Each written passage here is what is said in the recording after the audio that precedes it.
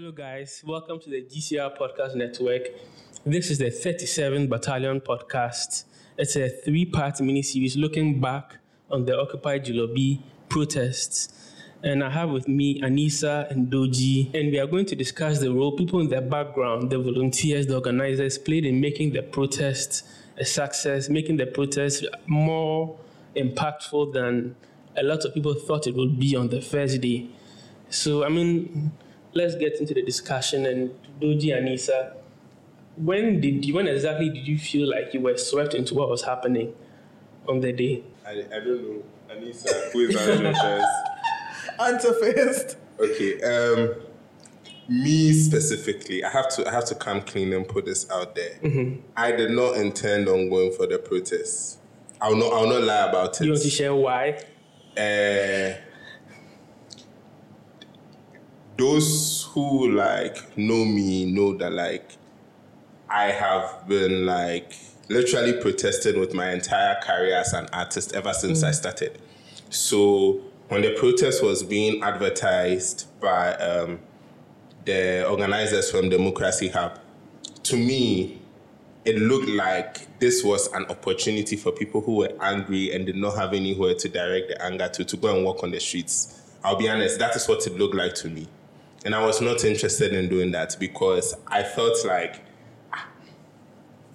I've complained about these things. What is walking on the streets going to achieve?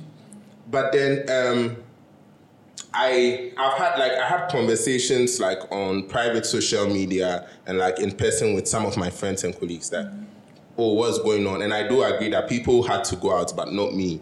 But then when it was Thursday and I was trying to follow on social media in the morning and I saw that people were arrested. And I saw some of them were people I knew. You were arrested, Amma was arrested, Prince was arrested. And then there were other people that I didn't know then, car battery guy, Neil Lexus and co. And it was scary because all of a sudden people are tweeting from the back of police cars and then we don't hear from them again. And I was like, nah, if we not do something, we left these people, that will be it. What the police were doing was wrong. So that was my only motivation to get in, because I saw citizens fighting for what they believe was their way of showing the government that we do not like what is going on, and then them just getting arrested for no reason. I was like, nah, if we left, if we don't do something, we could hear scary stories because we didn't know where people were, we didn't know what was going on. So specifically for me, that is how I got involved. Okay, Anissa, how about you? Honestly, Doji, I wasn't planning on going. I asked my mom the night before, and genuinely, I wasn't paying attention to everything, but I wanted to go and support. I didn't know it was going to be a 3-day protest, first of all. I thought it was just going to be the Nkrumah Day. So I asked my mom the night before. She's like, no, don't go. Don't go. I don't want anything to happen to you. You're my only daughter. Don't go. I said, okay, I won't go. So I even woke up around 10 a.m. that day. Then I heard that they've arrested people. I said, arrested because of what? Then I saw the videos and I got very worried. So I was speaking with Doji and we decided that, okay, we didn't get arrested. We didn't go. So the best thing we can do is mobilize people, mobilize funds to try and get the people food and water. Because at that time, we heard that they said they're not going to give them bail. Me too, I said... It didn't even start with the funds. It started with the lawyers. Because we saw lawyers putting out their numbers on the TL, and then they were saying people have been trying to reach them, numbers are busy and things. So I'm like, what if we can get people who are ready and available at home, like me, who are not doing anything that day, who can answer calls. So if you've been arrested immediately, you can't reach a lawyer. Let's get these number of these people's phone numbers out there. You call them, they take note and reach the lawyer on your behalf, because the lawyers were super busy. And people were on the run and having their phones seized. So that was how it started. That was so crazy. I spoke to Anissa, we put out a tweet. People we knew, people we didn't know were reaching out to us that I'm down. Some of them were not even in Accra. And then we created a group chat and then the numbers came in there. And then after that, someone suggests, I'm close to this police station. I want to go and check and see what is happening there. Okay, go. If anything, let us know. Then by the time we realized, people are reaching out to us. This my friend got arrested, and it was scary because they are sending Twitter accounts, and some of them is online friends. Like you don't know the person, but then you follow the person. This person got arrested. Can you find them? And I'm like, bro, your friend, you don't know him. That was so crazy. Like somebody who sent me, please, this is my friend's name, and like, can you get where they are in my mind? I'm like, bro, I don't know how I'll find them for you, but I'll try my best. It was a very, very crazy experience. So how did you start actually finding and pinpointing where the people were, because we were scattered all over? Someone in the group chat was saying she went to one particular police station, and it was the same story we're hearing from the lawyers. They would ask, who are you looking for specifically, and tell you the person isn't there. And they wouldn't let you speak to any protester if you cannot say, you know this person, this is the name, like, yes. And so she was like, she wants to give them food and water, and they allowed her to give them water. So we're like, okay, if we can get food and water to people, we might be able to get their identities. And so that was how it started. We decided, okay, let's see if we can raise funds for food and water. And then it just blew up into something. So we now, by the time we realized, we met in town, moving from police station. Are you guys okay? Do you need water? Do you need food? And that's how, like, the officers relax, because it's me with my Rasta. I show up there. I say, I want to talk to the protesters. They are like, who are you? Are you a lawyer? What's going on? Who are you looking for? I said, no, I am a concerned Ghanaian. I want to make sure they've eaten and then they have water. Call just one of them. Let me just get the number of them there so I go and get the food. So that's how we're able to speculate. Oh, there's like 19 people at this station. There's like 15 here. There's 5 here. And then we were able to pin some identities to some of them, and that helped. But it's very scary because some of the reports that came to us included people being taken to certain police stations that at the end of the day, when everything was done, we realized that these were not officially part of the ones where people were taken. So So in your count, did the number of people you were dealing with tally with the 49, the government? There were some people specifically that I know of who got rounded up and were sent to a station. So while I'm hot in the sun with Anissa, going from station to station, trying to locate, in the back of my mind, I have it that, hey, this person has been arrested. We still don't know where they are. This person is. Out of the blue, I get a message and they are like, oh, yeah, also like 5 other people. We were sent to a station around airport. We were there for a while, and then these are not my words. This is what the person told me. They said the police at that station said, because you were not arrested with the first batch of people, we can release you. Because this whole thing came as like an order from above. So pay 1,000 cedis per head and we'll release you. That's what happened. Ghana police. Yes. And this person said they were willing and ready to pay because they had a flight the following day. But they couldn't pay that. So they were able to beg that, we'll give you 400 per head, and was able to arrange for money to come from their office, which was close by, to pay for everyone that they got arrested with. And they were released. And he said, at that moment, while they were being released, a car was coming in with 5 other people, now being detained, brought in, protesters. And we never got to that police station. From all the info that happened at Regional, it seemed that was not on the list of police station. But at the end of the day, everyone who got arrested, one way or the other, was accounted for. So it's very scary. It's like there was an unlawful order from above. And within that order, there were also those executing that unlawful order, doing their also personal unlawful acts, milking the whole situation. Yeah. So me, in my opinion, when I saw the press release that it was just 49 protesters, it was not 49 protesters. It was more than that. I think it would be around 50, 60, 70 people who were arrested. Wow. Because when they arrested them, they didn't just leave them at Regional had the most like people there, but they didn't just leave them there. They spread them around the capital. So you get 15 people here, 5 people here, 10 people here, 6 people here.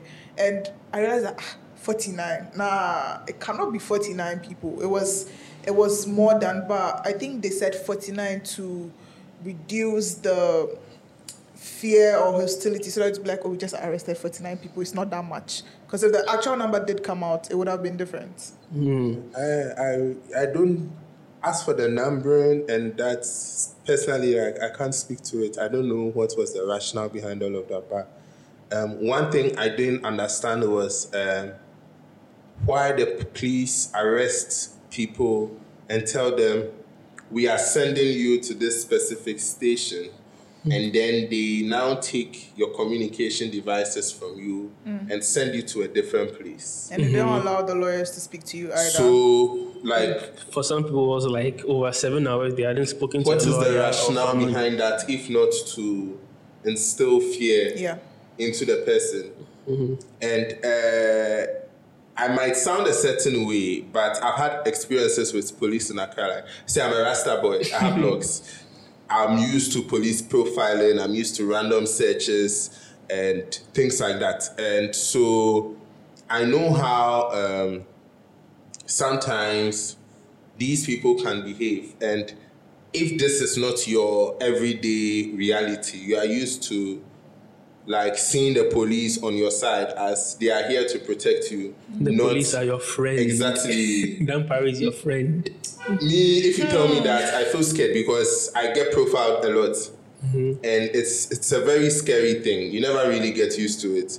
But it keeps you on edge and makes you learn better about like your rights, police conducts, and things like that. Even though those things really don't work here, you know, so that at the end of the day, it can help your case one way or the other. Yeah.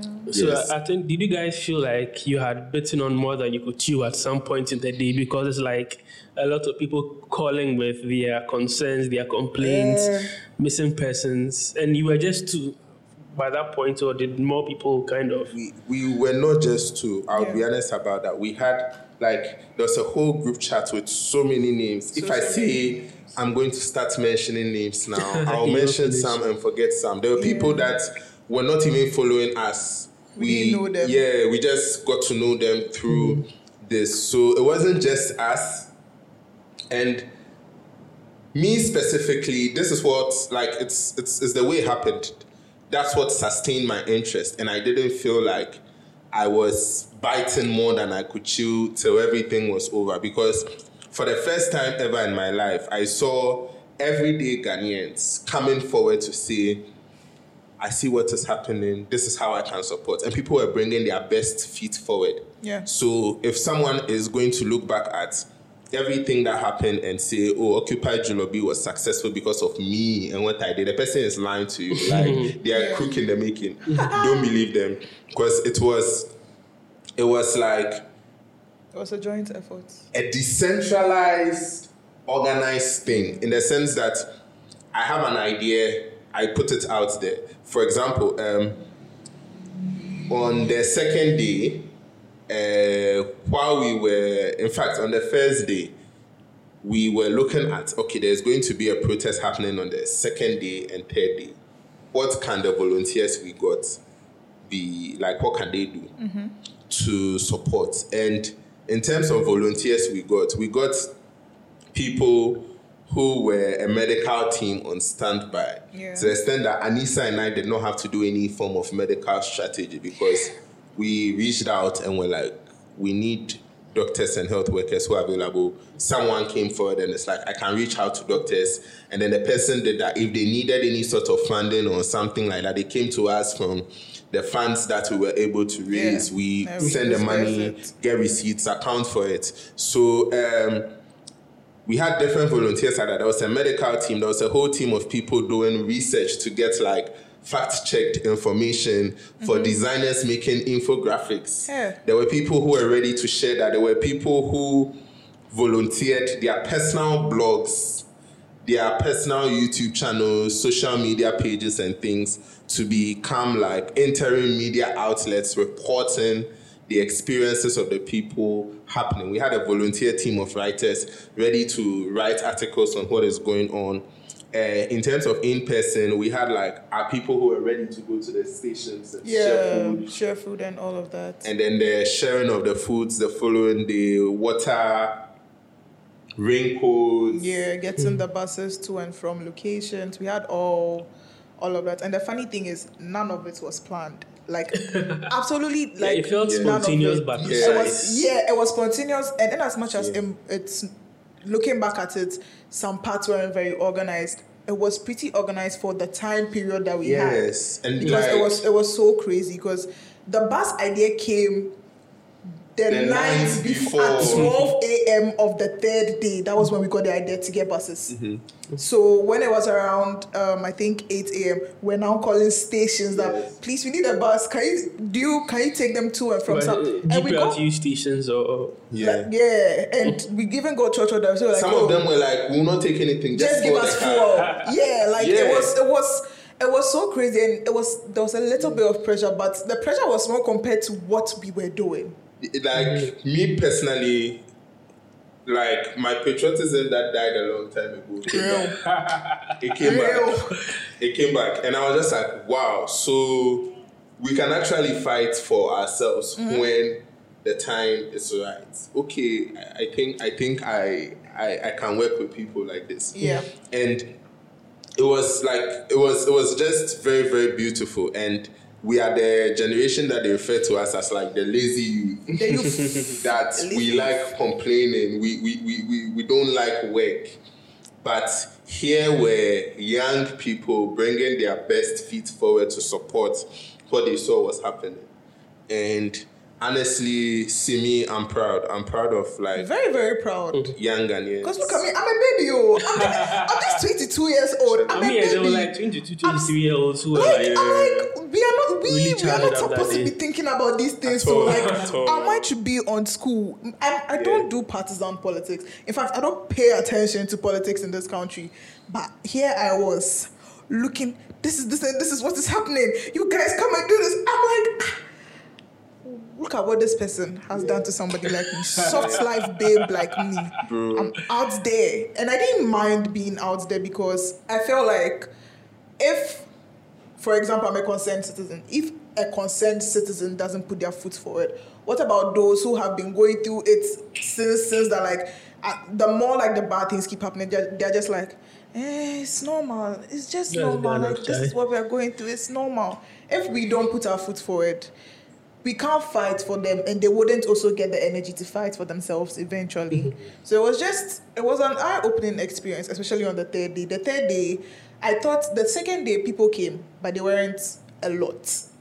So the third day I was like, people will come, but maybe 600, 700. I came the third day, 1,000, 1,500 people, 2,000 people. Did it feel like 2,000? It was. I have a bad sense of scale, we ordered about 1,500 packs of food. And everything went.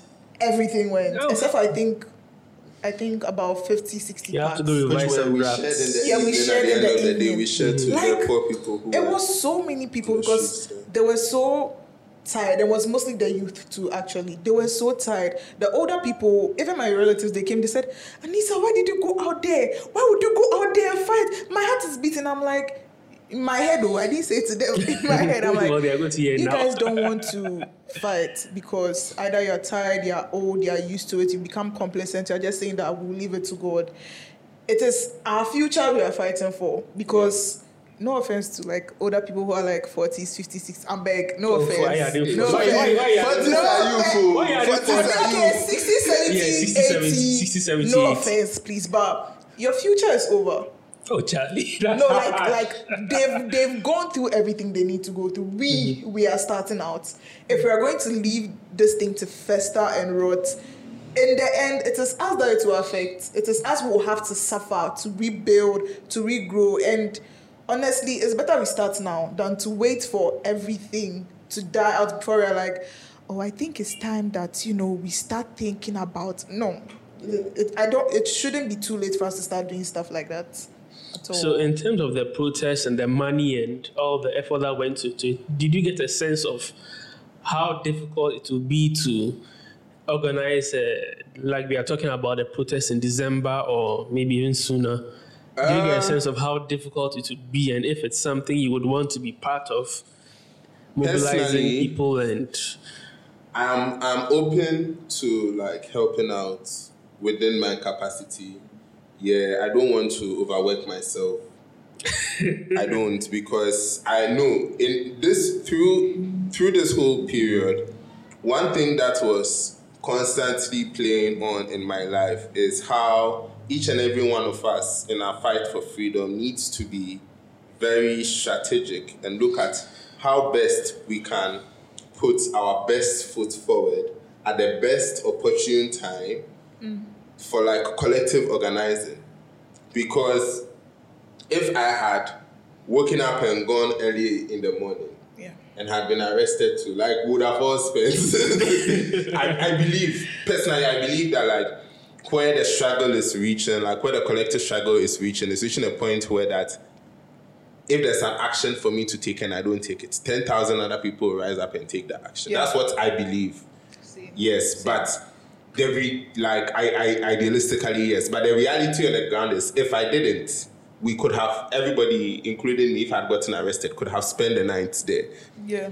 But I want each and every one of us to think like critically, looking at what is happening in terms of like organizing for future protests. What is that specific thing that you are good at, that skill that you feel would come in handy? Because genuinely, sometimes you, like, this was an eye-opener for me, that like, sometimes you are of more importance to the fight away from the front lines as people would want to. Yes, like there were people trying to interview us on the day because like they felt we were organizers, but we were not. We were just volunteers who stood up. And even we went for just one interview at TV3, and even that one we really like had to squeeze to be able to go and come, because the work that we were swamped in was too much. But then we need to be more strategic about it. And I would like put this out there to the event organizers. Open and ask. Ghanaians are concerned. You'll get people showing up. Because with Anissa and I, that was all we did. We were asking, are you interested in this? Are you interested in that? And everybody came up. All those people. It seems like communication is still a big problem as far as mobilizing is concerned. Would you agree? It's a dicey issue because, like, there is a need for things to be as decentralized as possible. That is the way collectively organizing to fight oppression works, in the sense that if we are all rallying behind the leader and nobody is moving, everybody is waiting for instructions from this leader. Once the leader is bought, what happens? And we live in a country where, I'll give an example. There was this scandal when e-levy was being passed, and there were articles and things in the media that the Momo agents have an association and then they are planning on going on strike if it's passed. Next thing we see, the sitting government forms their own Momo agency, association, and organize a meeting with the president and present a placard to the president congratulating him for passing. I don't know if you get what I'm saying. So it's at a point where Ghanaians are angry, but I feel our problem is we are waiting for someone to get up and do something instead of all of us standing up to do something. Sometimes some people will stand up first, and when you feel motivated, stand up and join them, because when they are standing there alone, they are exposed. Yeah. So as for the standing up, everyone will need to stand up. So at this point, it shouldn't be about the organizers of the protest even reaching out. It should be us. Hey, when is the next protest happening? Personally, I can do this. Personally, this is what I can do. And I know for a fact that those who volunteered to work with us are ready. So the organizers need to like also put out, these are the things we need. People also need to, is anybody handling this? I can do that. Is anybody opening to this? I can do that. And I see a lot of ideas people have regarding the protests and things pop up on my tier. When I see, I retweet, hoping that at least someone who is connected, yes. But in terms of organizing, I have no idea. I don't even know if there's going to be a December protest. I just know as much as everybody knows from the tweets that we see, hey, December, we are getting the streets. I don't know a location, I don't know the date, I don't know what the plan is, but I know that I would be there. Yeah, for sure. I don't know what you thought about the international protest and the fact that, to the point you're making, people are also stepping up in those countries. I don't know if you are in touch with them or they are also in their silos, organizing protests in their country, mobilizing. I saw for New York, they have printed placards, which they plan on shipping to other parts of America and then finally Ghana for December. I saw something like that, and it just came to mind as you were talking about the fact that there's no figurehead, it's just the universal frustration. No, like, it's at the point where this started with Oliver and Democracy Hub guys, but I believe at this point, should anything happen and we see Oliver decide to side with the government, who vex? Not good. Yeah. Oh, you vex. You the city and vex. God forbid, please. Like, the people will get angry. Yeah. And one thing I'm also excited about with the protest was for a very long time, I've been in my corner where I'm fed up with both political parties. Yeah. And whenever I complain about it, my NDC mutuals will try and preach why they are the lesser evils to me. And the NPP mutuals will try to preach why the NDC is the greater evil. The greater evil. And I'm just sick and tired of it. And when you meet people like this and you speak to them one-on-one and you say it, they agree that Ghana needs a change. But they believe the change is impossible from exactly. It's not going to come about if it doesn't come up within the system. And you find that these people believe that they are in the place that they are likely supposed to make the most change. But that doesn't happen because the system is stronger than the man.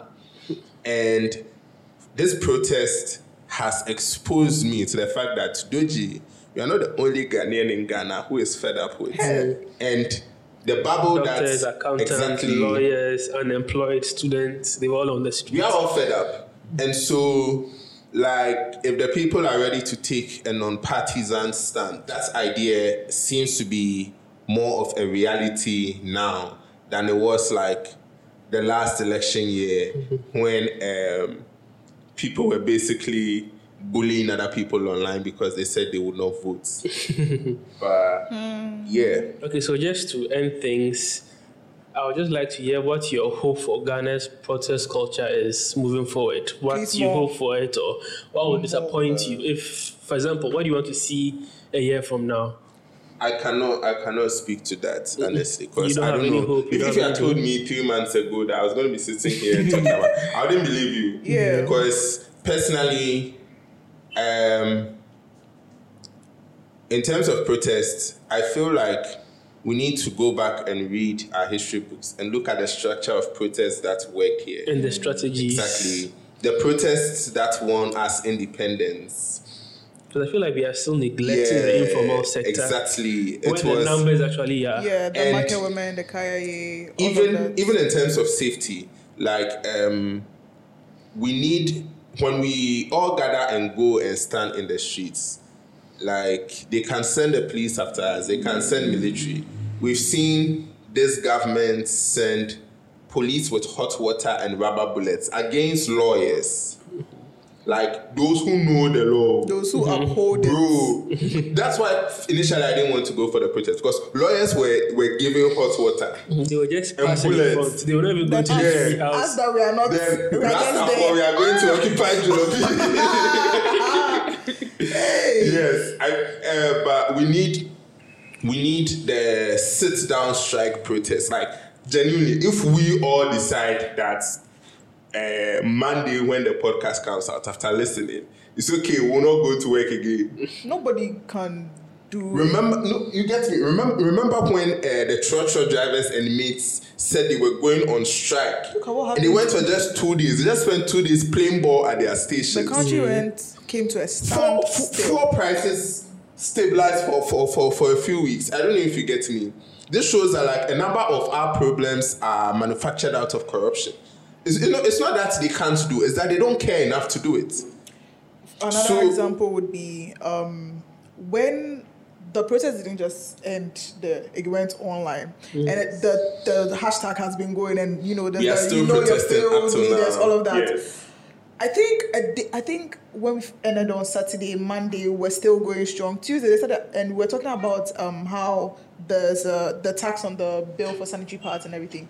The next day, they said they are rewriting the bill for the pad. I said, so they know what they can do. They know what we want, but they refuse it because to them, they already know that is one of our flaws as Ghanaians. We have the let's leave it to God mentality. Let's leave it to God will do it for us. Let's just pray. Let's just. They won't. We have a public image. Or you're opinion for, but you're opinion for. You will not do the right thing. That's the thing. So I feel like with what he's saying, if we all decide, like if everybody decides that today we are not doing anything, the market women won't go to the market, you won't go to the office job, Uber drivers won't go, the church drivers, all the teachers, everything will come to a standstill. The doctors, those are the top. Okay, no, doctors have to go. That one.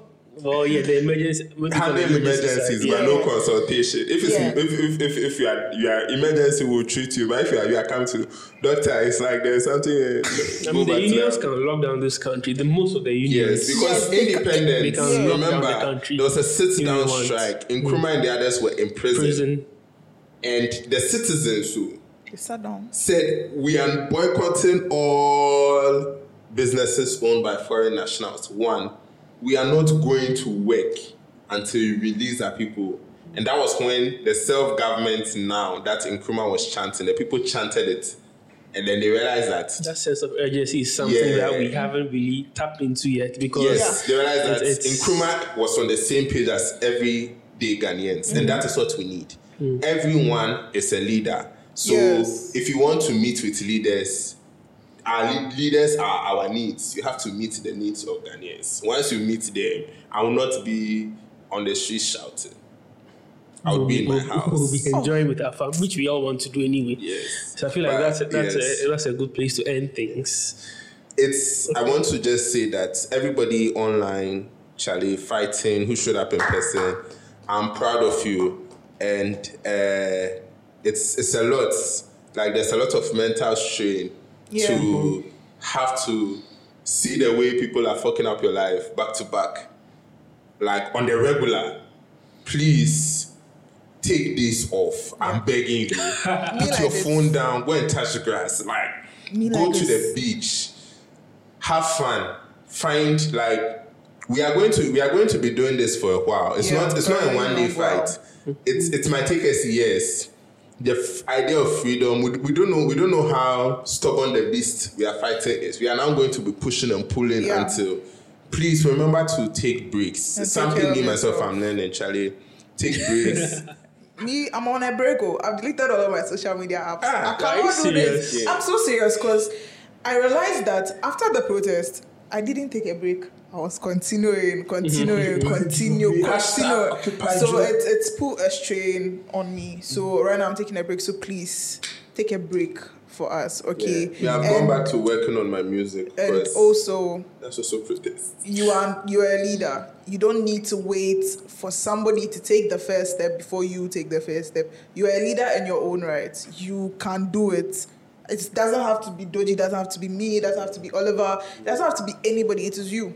You yourself. Look at what is happening. The No Failed Leaders thing has really made me see that, hey, they really, can I use swear words? Oh, feel free. They really fucked us over in this country. Bro, they've done us fucked dirty. us over. They scattered everything. The change starts with you. You. The change. And you too. It starts with you. So take breaks and the change starts with you. It also starts with your mentality. So, yeah. I'm so proud of all of us. Yeah. All of us. Arise Ghana youth for the country. We have arisen. and we'll take the country in spirit and in truth.